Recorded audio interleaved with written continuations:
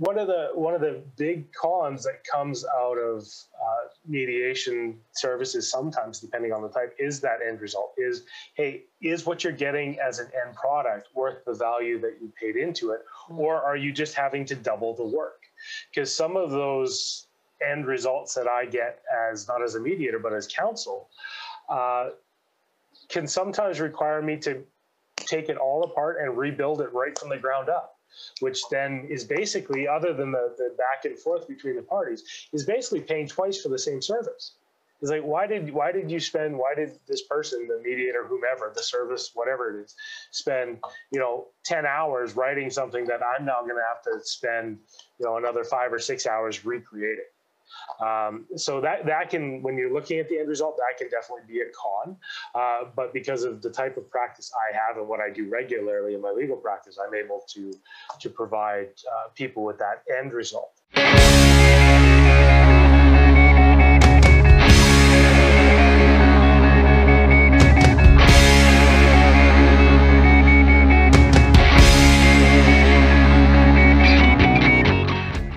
To episode 16 of Access to Justice. I'm your host, Heather Malarick of Merrick Law.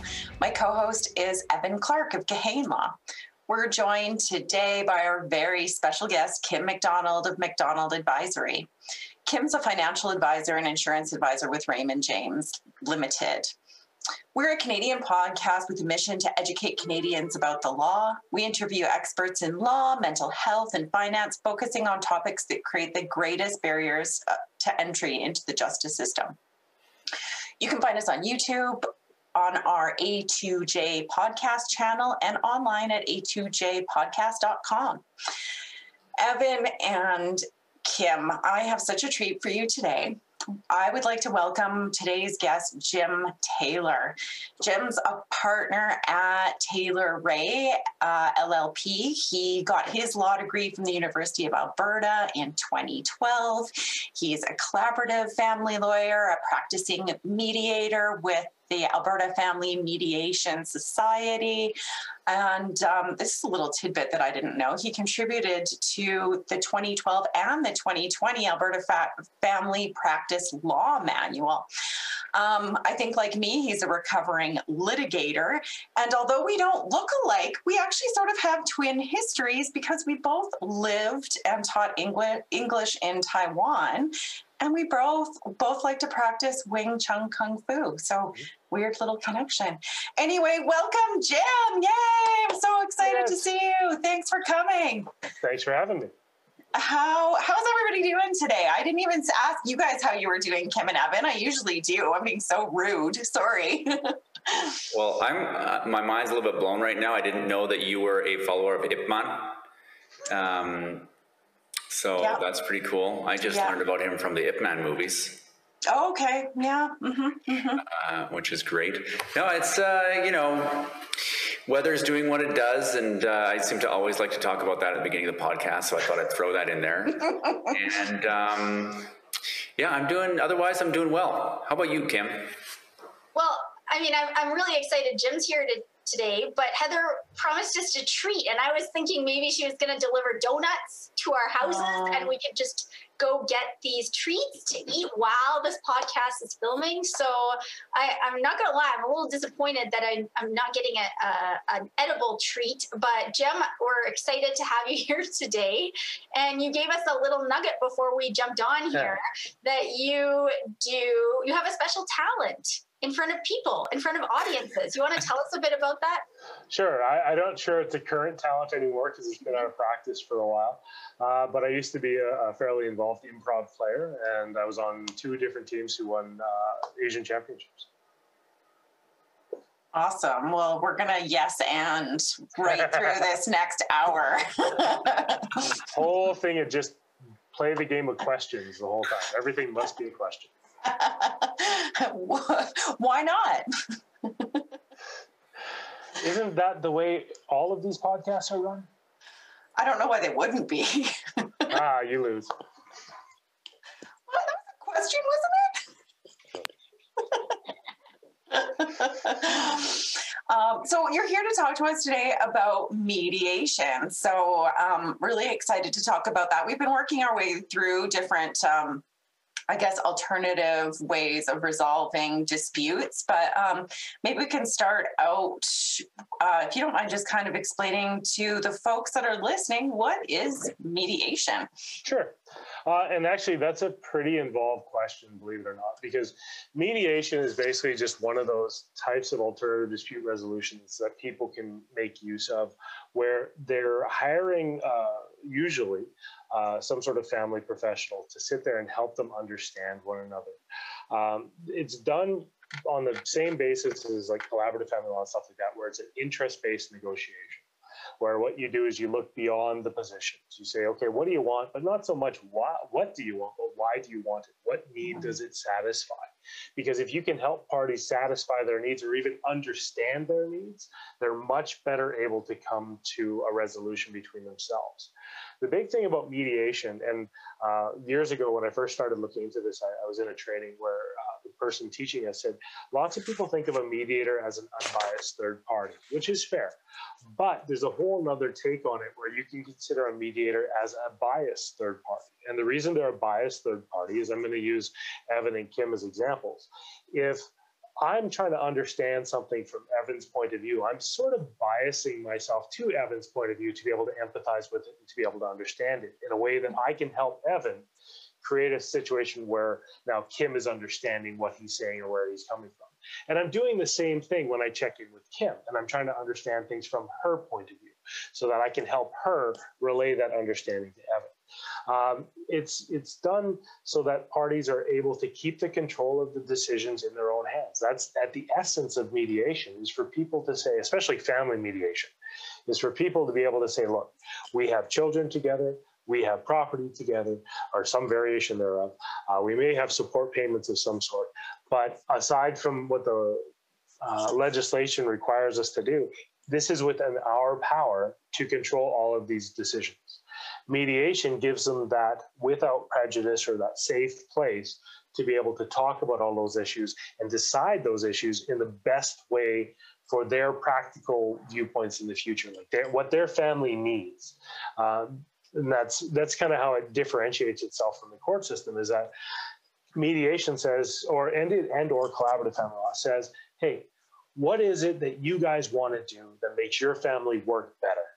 Whereas the litigation sphere tends to work on the premise of, okay, if you guys aren't going to look at this like, adults, we're going to decide for you based on what we think is in the best interest of your children, or what we think is the most, cut in the middle or reasonable outcome here, with no care whatsoever as to what the parties think is the best solution or the most practical solution for them going forward.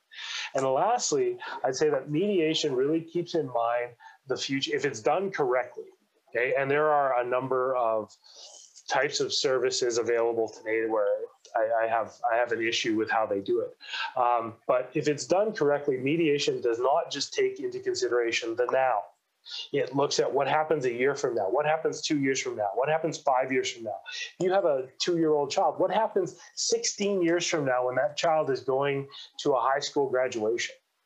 Because if parties can plan for that and they can find that resolution between themselves, then they have that safety, they have that contract agreement, whatever, that they can look back on and rely on to say, this is what we've decided to do. When we were going through the most emotional point of our lives, we were able to decide this together because we thought the long-term consequences out. We decided that this was what was best for us and our family, and now we're actioning. So, that sounds like a lot of stuff that people need to cooperate on. So, do people need to be friendly and get along to go to mediation? Because it sounds like these are some pretty important conversations, and that they, that you'd have to be on the same page for this to work. Absolutely not. No, it's something, it's helpful. It can save time and money if they are. Okay. But one of the first steps in mediation is to actually ask them their goals or what they, where they're trying to go and stuff like that, and to see where the parties actually align versus where they're different. People, even when they're filled with the most amount of emotion and anger with one another, are often in some alignments with some things. And it's just helping them with that. But when they come into like some mediations, there's even a type of mediation called shuttle mediation. It's generally where they're in different rooms and the mediator transfers between the rooms. Generally far more costly and not usually, in my opinion, as effective as where you put the people in the room, but it can happen. I have had clients who literally could not stomach sitting in the same room together. That did not stop them from coming to an agreement. Because when they're coming to an agreement, they're basically engaging the logic portions of their brain. They're not engaging, or they're coming away from the engagement of the emotional portions of their brain. So the emotion is what said, we hate each other, we don't like each other, we're gonna yell at each other just to yell at each other. The logic portions, and with somebody's help to help them engage that part, says, okay, regardless of how we feel about each other, what do I want to spend $10,000, $15,000, $100,000 in fees having somebody tell me what to do? Or am I willing to sit down in a logical manner, just dial this stuff all out so that we're able to find a resolution that we find satisfactory at the end? And I use that word satisfactory because of where parties don't get along, nobody's going to be happy. You know, that's just a truism. Nobody's going to be happy at the end of a family file, unfortunately, just simply because of all the things they're dealing with. But if they can look back on it and say, I'm satisfied with this resolution, it means that, you know what, that will last. In my opinion, it's something where it lasts because parties are willing to look back on it and say, maybe it wasn't my best result, but it certainly wasn't my worst result. And I'm happy with, or I'm satisfied with the way it came out. And that's where you get parties who don't get along. They, even when they can look back on it and say, you know what, I may hate this person, I may dislike this person, even if they don't have kids and don't have to be in each other's lives. I may have no more ties to this person, but all things said, okay, you know what, I'm okay with the way this resolved, and I can go forward in my life, finding my new normal, finding my new happiness. I want to just kind of take that a bit further from what Heather said, because that's certainly like the number one criticism is not the right word, but I guess con that I hear about, that I've heard said about mediation. And that is, you know, number one, like if people are just going to be contrary, then it's not going to work out. But I mean, you could say that about any alternative dispute resolution process. Yes. But the next thing would be the result of the mediation. Like, what do people come away with from a mediation? Now, I know there's a lot of different mediators out there, and so each mediator is probably going to be a different type of experience. But for you, Jim, what do people walk away from their mediations with you with?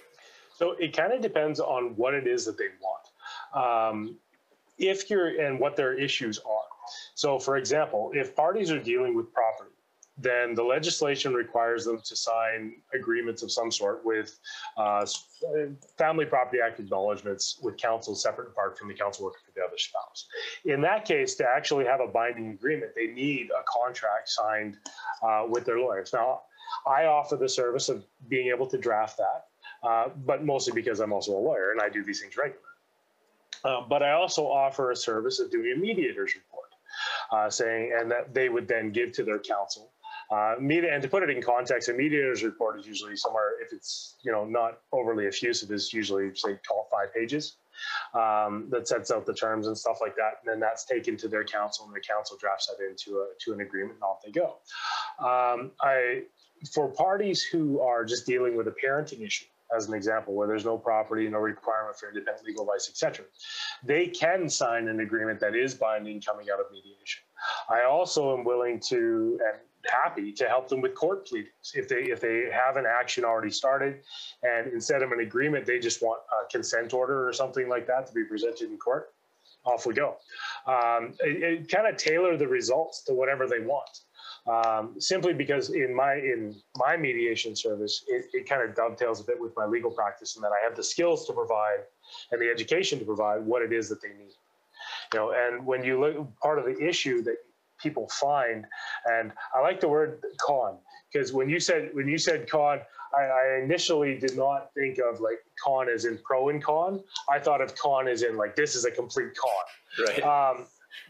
And so one of the big cons that comes out of mediation services sometimes, depending on the type, is that end result is, hey, is what you're getting as an end product worth the value that you paid into it, or are you just having to double the work? Because some of those end results that I get as not as a mediator but as counsel can sometimes require me to take it all apart and rebuild it right from the ground up, which then is basically, other than the back and forth between the parties, is basically paying twice for the same service. It's like, why did this person, the mediator, whomever, the service, whatever it is, spend 10 hours writing something that I'm now going to have to spend another 5 or 6 hours recreating? So that can, when you're looking at the end result, that can definitely be a con. But because of the type of practice I have and what I do regularly in my legal practice, I'm able to provide people with that end result. And as Heather knows, like I'm one of the people who has taken part in groups and is active in groups for being good at writing these contracts, for developing precedents in these contracts to provide. And like Heather and I were part of the same group of what was there, 6 of us, 8 of us? Yeah, something like that, depending on the day. Yeah, depending on the day. Who developed a precedent contract that we then just gave to LESA. We gave to the Legal Education Society, Legal Education Society, of Alberta, for other firms and other lawyers who maybe are using old precedents or aren't experienced enough to develop their own or what have you, to be able to use and just have a consistent product. Lots of mediation services, especially when they're not provided by lawyers. And lawyers you don't have to go to a lawyer to have a good mediator. But lots of mediation services that don't have that sort of help from a lawyer, the product that they're coming out with it requires a lot of tailoring and a lot of redrafting, which is unfortunate for parties because it's a real extra expense. I try and avoid that as much as I can. And to answer your question in a really long-winded way, Evan, is I'm able to tailor I can tailor whatever their results to whatever they want. It's the only thing I can't do is I cannot, unequivocally, give them any advice on those agreements or anything like that. But I can make up whatever it is that they want to have happen. That's exactly what I wanted to know, because those, like the result of coming away with a consent order or a fully drafted agreement, those are good. Those are good results. Those are things that they can use, and especially in the case of a binding parenting agreement and a consent order, then they're good to go from that. Whereas if it comes from a non-lawyer who isn't trained in that area, that provides an agreement, and then that comes to Heather's desk, Heather's pulling her hair out 9 times out of 10, and has to do what you just said of basically redoing the whole thing. Now, I had a follow-on question, which is, I took mediation way back in law school. I thought this will be a great practical course. Most of law school is very theoretical, and I was like, that doesn't excite me. I thought, here's a practical class I can sink my teeth into. It was co-taught by a lawyer and a non-lawyer mediator. For whatever reason, the non-lawyer mediator just had serious disdain for lawyers. And I don't understand why. And this person was like teaching a class full of future lawyers, basically like expelling her hate for like the profession we were all joining. And it was like, I didn't understand. I might actually be able to answer that, believe it or not, as to why. Because one of the most, and because Heather, you do mediation as well, so you can either feel free to agree or disagree with me, is that one of the most difficult things for lawyers who are mediators to do in that mediation room is to shut up and to take off your lawyer hat and to actually be a mediator. That is incredibly hard. We spend years, and especially like, I appreciate the introduction, as a recovering litigator, as we spend years fighting with each other. We spend years promoting our clients' positions and studying case law and all of this sort of stuff to be able to stand on a firm foundation of knowledge to say, this is what you should be doing. As a mediator, that's not your job. Your job is not to say, this is what you should be doing. Your job is more about, how is this going to make things work for you? What do you want? Why is this important to you so we can develop options? And when you run into the lawyer who, and a lot of people do run into the lawyers who have a little bit of mediation training or have none and just call themselves mediator, because we have the basis of our training. We are trying to be facilitators of dispute resolution. But when you run into those types of people as a generality, you tend to look at them with that disdain. With that, okay, a lawyer is going to come in here and just tell you what you both have to do, and that's going to be it. And then that's not mediation. It can be, don't get me wrong, though, it can be useful and can be helpful for people to provide them with some direction. But your job at the essence of it is to help facilitate their resolution. It's not about what you think they should do. It's about what they think they should do. With some provisos, of course, as per the legislation. Like one of the ones I always throw out is, hey, we can talk about child support, but there are significant limitations as to what you guys are able to do outside of the legislation. Right. But everything else is up to them. Parenting, up to them. Spousal support, up to them. Anything to do with property, up to them. Nobody else will get in their way as long as they're coming to a resolution between themselves. Right. Lawyers tend to be very directive when it comes to that. Even in when you take the mediation trainings, whether it be through Lisa, through Chloe, through Adria, through whomever, and there are lawyers in the room, you can really see the difference in the types of approaches to it. And that's one of the difficulties, and I had the same difficulty when I started, is that difficulty of just being quiet and just letting the parties provide and work on their own resolution, and then helping them develop that resolution through, good timing and good questions and stuff like that. Yeah, I could see how that could be a challenge because, we learn all about it, we train it, we are, like you say, so I could see now that disdain for, okay, lawyer wearing too much of the lawyer hat coming across maybe as a know-it-all, trying to direct what the decisions are more than helping facilitate the process. Is that the gist of it? That's the gist of it, yeah. Now, all three of you are lawyers, so I'm wondering from the non-lawyer mediator side of things. I've done a little research in the area.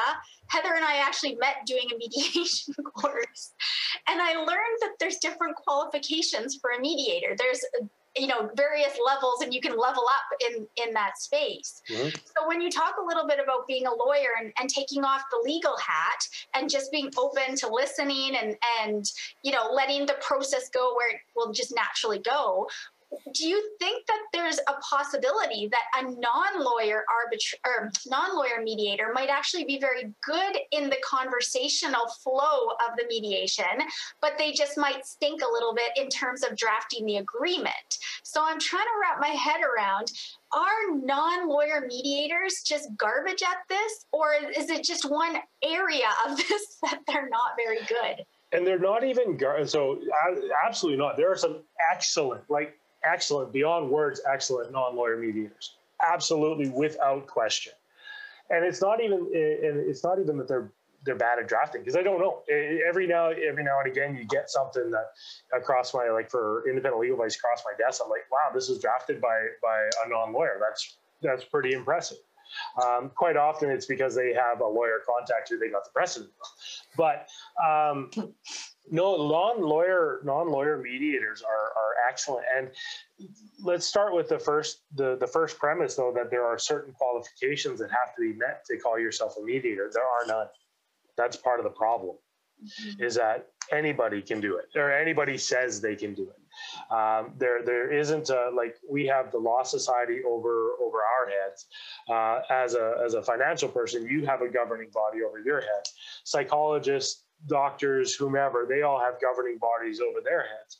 Somebody who wants to just say, hey, I'm I've got my bachelor degree in social work or whatever, or nothing at all, who says, hey, I'm going to now be a family mediator, can call themselves a mediator. They just don't get to put any letters behind their name is all. And the problem with the letters behind the name, as we all know, is that half the time that's just about whether or not you want to take the time to register yourself as something else. Like, for example, as Heather said in my introduction, I'm a practicing mediator or practicing family mediator, whatever it is. I fit the qualifications for everything that the Alberta Family Mediation Society puts out.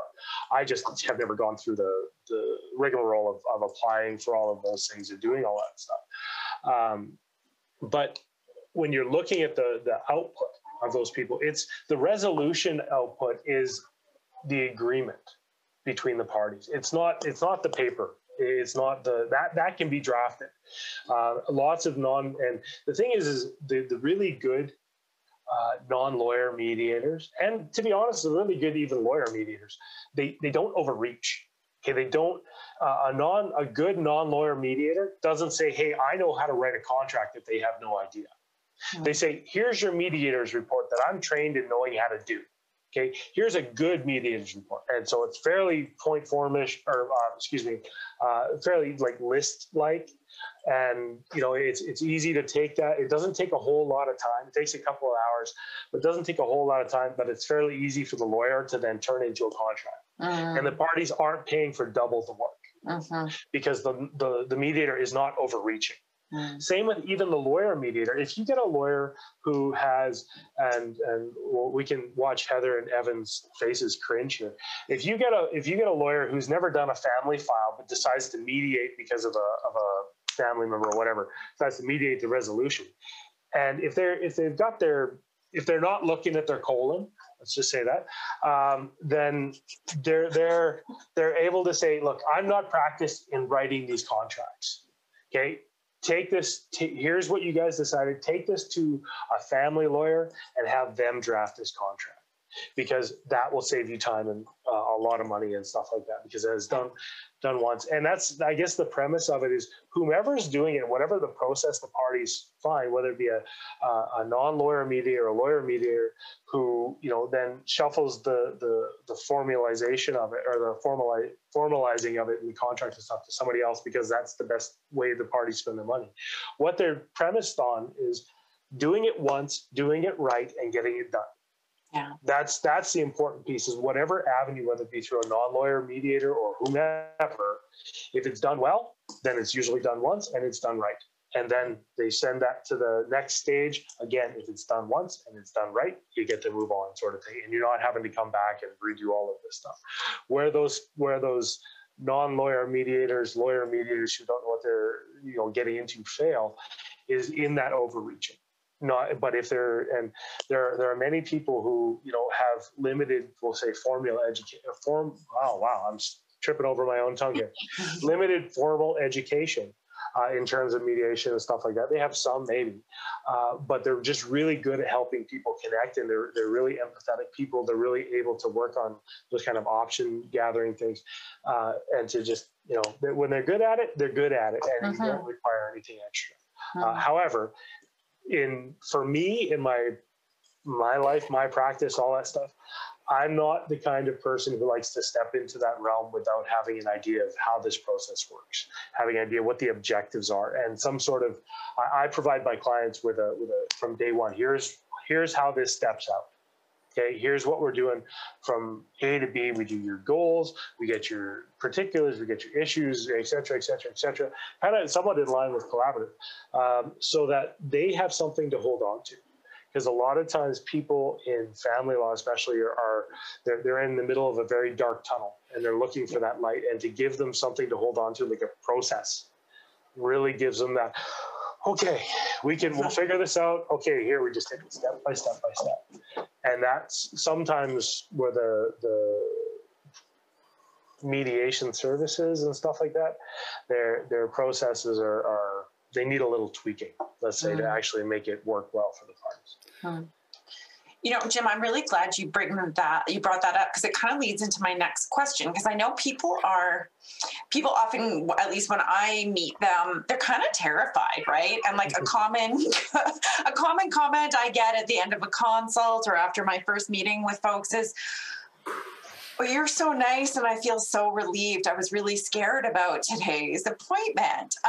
So I bet people come to you feeling, as a mediator, feeling that same way. I'm sure as a lawyer as well. So what does that process look like coming to you for mediation? Like in a concrete way, do you meet with folks individually or together, and what do you do with them? So I have an initial phone consult with each person individually, is my practice. I prefer not to meet with them both together for the initial contact phase. Okay. And it's just simply because I like to get to know them from their point of view. I'm careful in my questions and what I ask and where I go from there, in order to not get too much of the, he's doing this or she's doing this, or, the positional stuff. It's more about just them getting a sense of what they're in for, in terms of process, cost, that sort of stuff. And for me to get a sense of them as well. And then once I have that initial phone consult with both of them, then and sometimes, to be absolutely honest, sometimes only one person calls me, and then they're like, "Yeah, we're good," and we'll set up a meeting, and we have that. And then the next step is that initial meeting where we go through the mediation participation agreement, and we talk about I have on my agenda, I have this mediation 101 is the first thing, and I take them through it. Here's what I can do. Here's what I can't do. Here's what you're up for. Like, this is the process that we're about to get into. Right. And I give them that agenda for that first meeting, saying this and this and this and this and this. And then after we've gone through all of that agenda, we set I try to set next 2 meetings, just so that we've got some backup dates and stuff like that. Because I'm sure, like you guys, my schedule fills up quite quickly, and my assistant runs my life, and she's able to, fill things into my schedule. And if I don't block them out, they're gone. But in that, then I send them away with homework. And in that homework, I send them away getting whatever financials or whatever we need to do, but also to think about what they want to tackle first in terms of the next meeting. Like, do they want to start with the easiest problem so that we're able to kind of roll through that quickly and then get into the meatier stuff? Or do they want to start with the more difficult stuff, put a lot of time into that, and then just kind of smooth sailing through the rest once that's done?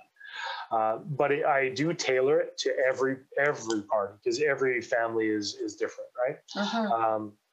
But it's a process that to give them that, okay, I've got some clarity here, and to take away, as you were saying, to take away some of that fear. And some of that, I don't know what I'm about to get into. I don't know how long this is going to take. I don't know how much it's going to cost, all of those sorts of things. Right. Take away some of that fear as I try and give them as much concrete information as I can, or a concrete plan in where we go. Well, that's really helpful. How about lawyers in the mediation process? I know you kind of referred to people getting you need ILA on a property agreement, minimum lawyer involved. That's the minimum lawyer involvement there. But what about lawyers throughout the process? Should people be consulting with lawyers first and then going into mediation? Can you get legal advice throughout? Can you bring your lawyer to meetings with you? How does that all look? Yes. Yes, all of the above. Yes, so all of the above. So lots of people, and I'm thankful for all of those wonderful referrals I get. But I market myself to law firms as well, because I get a lot of referrals from law firms, because people have met with them and they realize that, hey, some of the best resolution for these parties is met in mediation. So absolutely having a lawyer at the beginning, having a lawyer through it, somebody you can, because I'll go back to what I said earlier, where I cannot give advice, right? I can't say to somebody, hey, this is a great deal, take it. Or this is a terrible deal, don't ever take it. That's not my job. That's your job as the lawyer. My job is to help them find that resolution. But the thing is lots of people have questions.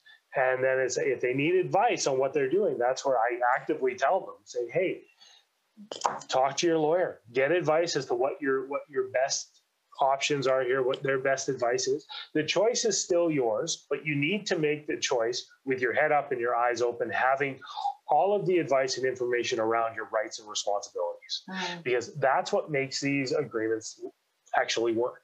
Is the people who enter into them, they know what they're doing, they have advice as to their rights and their responsibilities, etc., and they're doing so willingly. And there is no, and this is what I tell clients in the beginning, I want there to be absolutely no moment with your lawyer where you say, I don't know, because that will crater the agreement. And what I mean by that is sometimes when people, and I've had this happen in my legal practice where people have met with me and we've gone through their contract and I've said, do you know that this is what this is saying? And they're like, oh no, I had no idea. And I say, okay, that's a problem.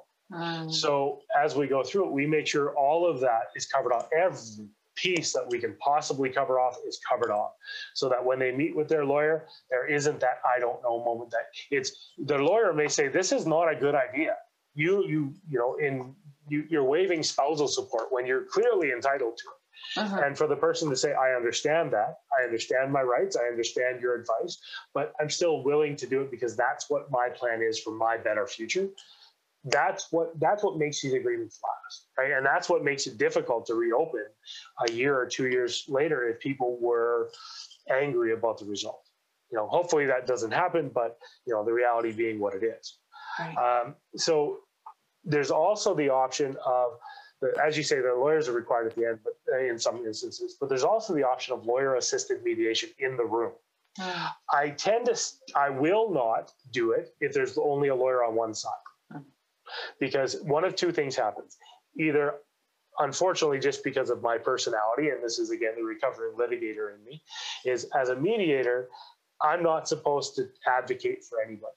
But if there's a self-represented party and a represented party in the room, there's a very good chance I'm going to stand up to the lawyer, that I'm going to try and equalize that imbalance of power, right? Which is not fair to the party who's represented, because they shouldn't have to have their lawyer advocating with the person who's trying to help them come to a resolution. That's just not fair. And two, the other reason I won't do it is because of cost, where one party is bearing a horrendous amount of cost because their lawyer is being paid to be in the room, I'm being paid to be in the room. And it's not very effective when there's only one person, because even in the efficacy coming out of it, it's, there's a pretty good basis for an argument of imbalance of power in the signing of the agreement, right? Say that, they were represented the whole time. I felt like I couldn't say anything, and I felt like, I just had to agree because the lawyer was telling me all these things, et cetera, et cetera. However, if both parties are represented, I'm happy to have lawyers in the room. And I find it can work very well, as long as the lawyers understand, and I'll say this to the lawyers in the room, as long as the lawyers understand that it's my room. And I make that clear, that I'm happy to have them advocate for their client, but this is a dispute resolution process. If you think about it this way, the court system at its core, unfortunately, despite all good intentions, is not really a dispute resolution process. In my opinion, it puts the dispute off until the next time. Right. Most things outside of property, and that's even property that, if there's not a final, like a house sale or something like that, most things are just put off, are interim, put off until the next time. And even trial orders, like, for example, we all the lawyers, and perhaps Kim as well, if you've had any involvement in files that had significant parenting financial issues and stuff like that, like for support and things, there's never a final order or agreement when it comes to parenting, when it comes to the best interest of the children. That means, and I've run these, and Heather, you probably have, Evan, you may as well. I've run 2 or 3 day trials on parenting just to come out with a result. I did one that was a 5-day trial just on parenting. And that was a long parenting trial. And it came out with a result that I knew if there was a change in circumstances, it was all out the window. So it's not actually a dispute resolution. So mediation, in my opinion, and in my room, is meant to be a dispute resolution process. And that means sometimes for me I'm happy to have the lawyers in the room as long as they're there helping facilitate that resolution, as opposed to just trying to put forward positions. And that's where we get, and I have never had a situation where I've had to kick the lawyers out of the room. Not yet. It's entire. I don't negate the possibility. It just hasn't. We all know those lawyers. Come on. I may have been one in the past, but that hasn't happened yet. But it's because most lawyers, in my mind, especially good family lawyers, do look out for their client's best interests, and that's where it's what's beyond their positions. It's, hey, I want the house, but why do you want the house? Well, I want the house because I want a stable place for my children. Okay, what does stability mean to your children? Well, it means, having a place that they can call home and get used to, or be used to, or, hang their pictures up on the wall and be around their friends and things like that. Well, does that necessarily mean if you can stay in the same area with the same schooling, same activities, same friends, all those sorts of things, and the kids have to then maybe, reinvent themselves a little bit, does that help fulfill those goals and objectives and interests, even if the reality and the practicality of your situation says, hey, I can't afford to take over this house on my own. Mm-hmm. And so we look into those, and if the lawyers are in the room helping facilitate that, then it works really well. However, it comes at a very large cost, because for the collectively, let's call it, if you look at it at regular legal rates, you're looking at upwards of $700 to $1,000 an hour to be in that room. Right. And that's another reason why I don't, this makes me sound like a jerk, but I don't put up with posturing, because it's too costly for the parties to spend time arguing just for the sake of argument. That would still be probably a cost savings, though, than a trial or something like that sort of thing. Absolutely. What you were just saying, Jim, kind of, I know you said like reaching a satisfactory agreement, right? And like the phrase that came to my mind was an agreement that the parties can live with, but like not in like, I'm going to bear this, but like legitimately they can live with it. Like they can continue their lives. This can be a working document. They're going to be able to live this agreement moving forward coming out of mediation. Whereas if you bump those decisions over to the court, as I think of it as like they're a decision maker, maybe a little less than a dispute resolver. It's like you said, it's that revolving door a little bit, right? Because neither one of them are going to be happy with the decision that's made for them. And then they're going to kind of go on and live with something else and decide their own thing anyway. So interesting. That was a random aside. Evan, did you have something you wanted to say there? Sorry. That's okay, Heather. Usually it's me having to stop myself talking to let you say something. So it's a welcome change. I wandered off there.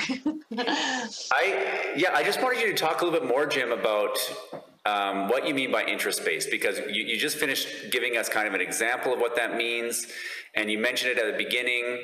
And to me, it's such an important concept for anybody going through a divorce that has to deal with any issues.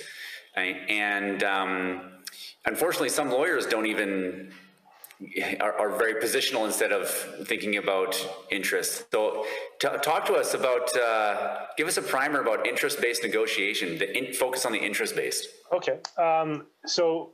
And this is just purely my point of view on it. And it's through, different classes and trainings and stuff like that. We actually, in collaborative family law, you actually have to take an interest-based negotiations training. So to me, interest-based simply means the fulfillment of your base needs and goals. So what is it that actually answers to your interest? What need does this fulfill? What are you, and that's why when I walk through the example of the house, or I could give you examples of spousal support or what have you, there's a pretty famous, I forget the author, but the book is called Getting to Yes, I think it's Getting to Yes, because there's a Getting to Maybe as well, where they give the example of an orange. Okay, so if I have an orange and Evan, you want my orange, and you say to me, Jim, give me your orange, I have traditionally three options. I can either say, here, take the orange. I can say, no, go pound sand, I'm keeping my orange. Or I can say, let's chop it in half, you take half and I take half. In these examples, either you're getting everything and I'm getting nothing. I'm getting everything and you're getting nothing, or we're both getting half of what we want. Okay. But by asking the question why and looking into the interests of the parties involved and asking what interest is this orange trying to satisfy? What are you looking to get out of this at its core? And to actually like delve into that. You may say, look, I'm hungry. I would like to eat the orange. And in a circumstance, and this happens, it seems like pie in the sky, but it happens more often than not, where I look at it and say, well, I don't actually want to eat the orange. I want to take the orange peel and use the zest for cookies or something like that.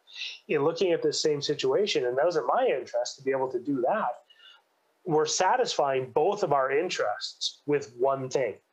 I realize it's a very simplistic example, but it's that whole idea of looking at beyond the position, looking behind it at so you say you want spousal support. Why do you want it? What do you need this for in order to satisfy yourself moving forward? What are your interests that are being fulfilled here? And sometimes interests and goals can sometimes be interchangeable. Not always, but sometimes. And that's where you look into. And by look into, I literally mean sometimes you really have to ask a lot of questions to help somebody get to that point. Like if you ask somebody, hey, what do you want? And they like, what are your goals? And well, my goal is to have primary parenting of my children. Now that's always a fun one, right? Is it okay? Why is primary parenting so important to you? What is it about this? What needs? And more times than not, coming down to it, their interest is, I want to have quality time with my children. I want to make sure that my children still recognize me as mom or dad. I want to be there to watch out for them. I want to be there to love them, to protect. All of those are the actual interests, not the position of I want primary parenting. Right. So then by looking at the interest rather than the position, you start to develop resolution models around, or options around, how do we fulfill this? How do we get you what it is at the core of it that you're looking for so that you can be satisfied going forward in the future?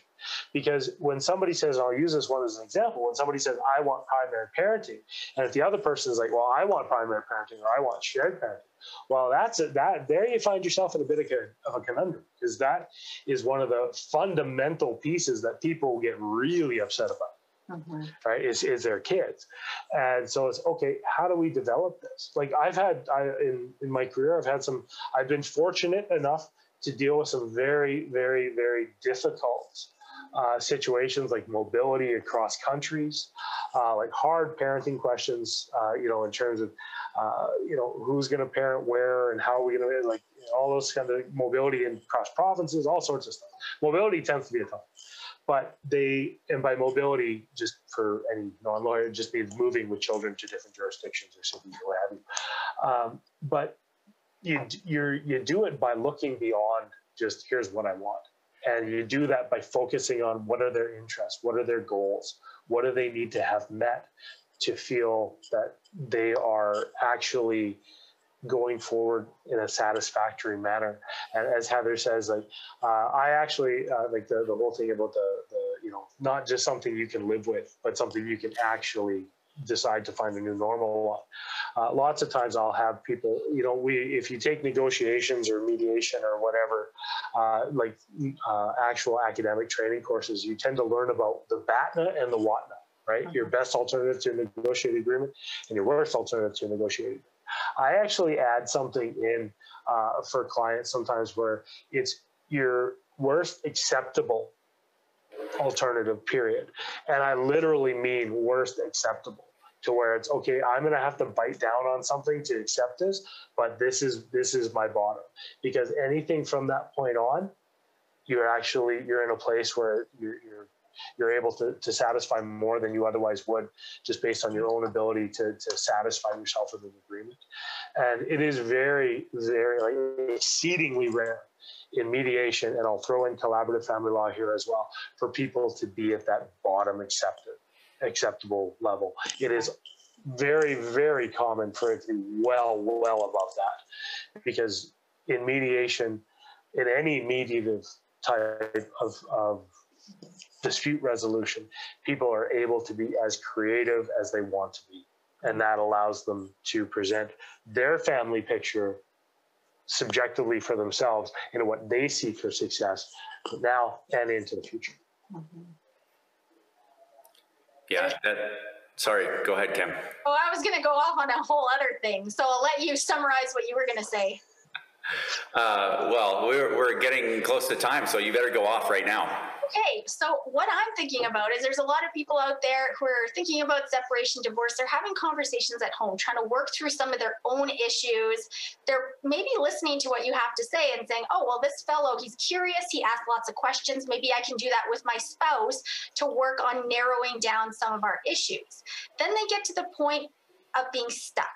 They realize that they need somebody. And I'm curious if you can give our listeners an idea of why maybe having a third party in that conversation helps solve some of these issues versus them just trying to do it themselves. Absolutely. And that does happen a lot. And and this is where the lawyer mediator comes in a lot, very useful, is a lot of people will contact me and sit down with me from a mediator standpoint in terms of just getting information, asking questions about how does this stuff work? Like, how does child support work? Stuff like that. There's no advice. It's just information for them to be able to answer those questions for themselves. Because to be honest, that's a huge cost-saving measure. And I actively tell people to do it. It's like, if you can step outside of the room and you feel respected, you feel you're both being honest, you feel like you can walk away from the conversation. And what I mean by that is you don't feel stuck in it, and the other person respects you when you say, hey, you know what, I'm not okay with talking about this right now. Can we use it? Can we talk about it again in mediation? As long as there's that safety in that conversation, have it. It will save you thousands of dollars. But you have to do so from an informed perspective, right? And a lot of times where parties are having that conversation at home, they don't know what we know. They don't have the education that we have. They don't have the inside knowledge as to how tax-deferred assets work, right? Somebody will say, hey, you take $100,000 in cash and I'll take $100,000 in RSP, not realizing that's not even close to the same amount of money, right? So they don't know that they don't know that. Yeah. So and if they go forward on that idea, then they get to the lawyer and the lawyer says, hey, this is how this stuff works. This RRSP at its best is worth, say, $75,000, maybe $70,000. You know, we got a crystal ball when you're going to take it out. And even if you took it out today and you make $100,000 a year and you're taking, or maybe you make $120,000 a year and you're taking it all out on its own, well, now you're paying a huge piece of marginal tax on it. And suddenly they get that, I didn't know that. And that's that I don't know moment that then craters the agreement. So where they come to me and where legally trained mediators, especially those who have a reasonable amount of experience in the varying issues like this kind of thing that are tangential to family law, and can steer them towards financial professionals, can steer them towards, like proper parenting psychologists, etc. Those kind of other professionals who can help. Come in really handy is that they're able to give that information. They're able to help them by giving them the information. And then if they choose to do so, they're able to go outside of that room and say, okay, now we know a little bit more. We're able to get over that hurdle. And one of the reasons I find mediation has been so successful, and it's not 100%, absolutely not. It's not 100% successful. People, it's like a marriage or a relationship. It takes two people to join. It takes one person to leave. Mm-hmm. Mediation is the same thing. It's voluntary, even though now it can be ordered by the courts. And this is actually I wrote the chapters in this current one on mediation and collaborative family law. And the courts can now order these types of dispute resolutions where they weren't able to before, which I'm curious to see how it works out, because you're taking what is in essence supposed to be a voluntary process. Right.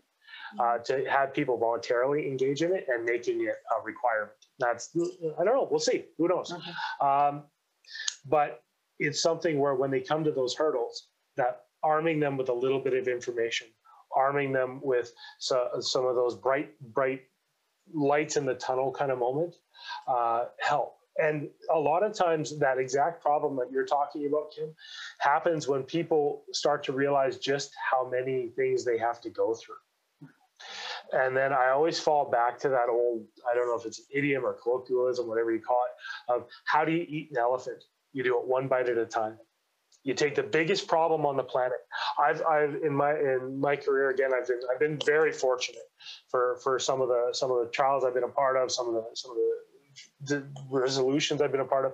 I've done some files that had absolutely enormous companies that had numbers in them I'd never seen before. Like we're talking 9, 10, 11 digits on a balance sheet. Like I've never seen numbers like that. And so that creates a huge logistical, like, oh my God, there's so much information in this. Mm-hmm. But you just take it piece by piece. You get the right professionals in place. You get the valuations done properly, and you just take it step by step by step by step by step. And at the end, and this happened. You have a nice round agreement, mm-hmm. and then parties are able to say, you know what, mm-hmm. we're able to move forward. I don't know if that actually answers the question, but. Well, look, the whole thing today has been very informative, I think, Jim. And I to take a little moment on a soapbox here, a brief moment, I hope if anyone's listening that is going through a divorce or going through a separation and they're having a hard time working with their ex to kind of figure their way through things, just listen again to what Jim was talking about as far as interest-based negotiating it, and get past the position, dig down deeper till you can really find out what is really important to each other. Because especially parenting, which, as you said, Jim, is very common that's a tough one for people to figure out. Mm-hmm. Ironically, that's the place most of the time people's interests are aligned, because both parties love their children and want what's best for their children. They may disagree about what exactly that looks like, but their interests are completely aligned. Yeah. That's a very good point. Yeah. Anyways, Heather, any last points? Yeah. I mean, I was just thinking of something you said, Jim, that mediation isn't 100% successful. And I guess it just strikes me that not like every family is a complex system, and every separation of that family is going to be complex. But don't be afraid to try this just because you think it's complicated, because someone skilled like Jim can really help walk you through and eat that elephant one bite at a time, I think. So, yeah. So the one thing I would say, and for the last thing I would say that differentiates mediation and mediative type, like collaborative, whatever, type resolutions from the traditional litigation realm is litigation sells the right to do something or the right to ask for something. Okay. You have the right, regardless of how successful, and I'm talking like I have a background in civil litigation, in family litigation, all that. Litigation says you have the right to ask for X, whatever it may be, regardless almost of what your chances of success might be, providing you're not a vexatious litigant. But that's what it has as its benefit. It says you can ask for anything. Mediation, collaborative family law, any negotiative alternative dispute resolution has at its core a resolution of those. It sells a resolution. How do we make this problem go away? How do we solve this? What interest do we put forward to make sure that you guys are going forward looking at what I call the intangible benefits and costs of your future? And what I mean by this, and I know Evan's got to go, so I'll be quick. What I mean by this is the intangibles are those things that you can't put a dollar value to, like a child's graduation, the birth of your first grandchild, their wedding, all of those sorts of things. And this was really impressed upon me a few years ago, where I was at an event and, I didn't know the people all that well. And there were two people there, and it was people around like my wife's age were mostly there. And and she's in her mid-30s, so a fair bit younger than me. No jokes. But you could tell that these two people didn't like each other. And it turned out that they were an ex-husband and wife. But they just their dislike of each other just kind of filled the room, and they were there for their child, and it took away from the experience that everybody else had at that banquet, because these two people didn't like each other, but it was supposed to be a focus on, like, in part, because their child was a part of the people who were being celebrated. It was supposed to be their day, right? And now take this further up. What if it's the birth of your first grandchild and this is happening or something like mediation takes into account those intangible benefits of being able to be in the same room together and not ruin the day for your child. Mm-hmm. Whereas, unfortunately, just because it's honestly, I don't think it's even possible. The traditional court system just can't. It just has, like you say, Heather, they try and be the decision maker. Mm-hmm. Unfortunately, they should, in my opinion, they should not be the ones. If we're being adults in the situation, and especially in parenting and stuff like that, and truly looking out for our children, they should not have to be the people making the decisions. Sometimes they do. Sometimes they have to be. Yeah. But we should, as the parents, we should be the ones making the decisions as to what is in the best interest of our children. And if we can be grown-ups and aligned, just in as Evan said, people in parenting are often aligned, even when they don't think they are, because they want to look out for their kids. But if they can realize that, then they can often find that resolution. Well said, Jim. Yeah. All right, Heather. Jim, it's been an absolute slice. Thank you so much for being on.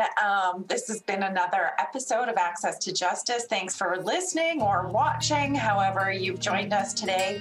If you have any questions you'd like us to address on the podcast, send an email to access2justicepodcast@gmail.com. That's access2justicepodcast@gmail.com.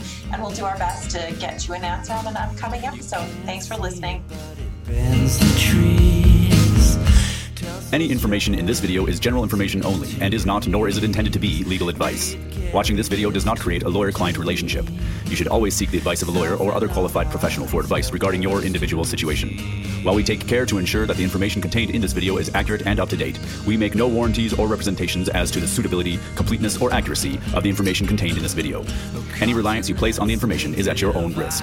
Kahane Law Office, Merrick Law, Heather Malarick Professional Corporation, Evan Clark Professional Corporation, Evan Clark, Heather Malarick, and any guests will not be responsible nor liable in any way for any content, including but not limited to any errors or omissions in the content, or for any loss or damage of any kind incurred as a result of any content communicated in this video, whether by Evan Clark, Heather Malarick, or by a third party.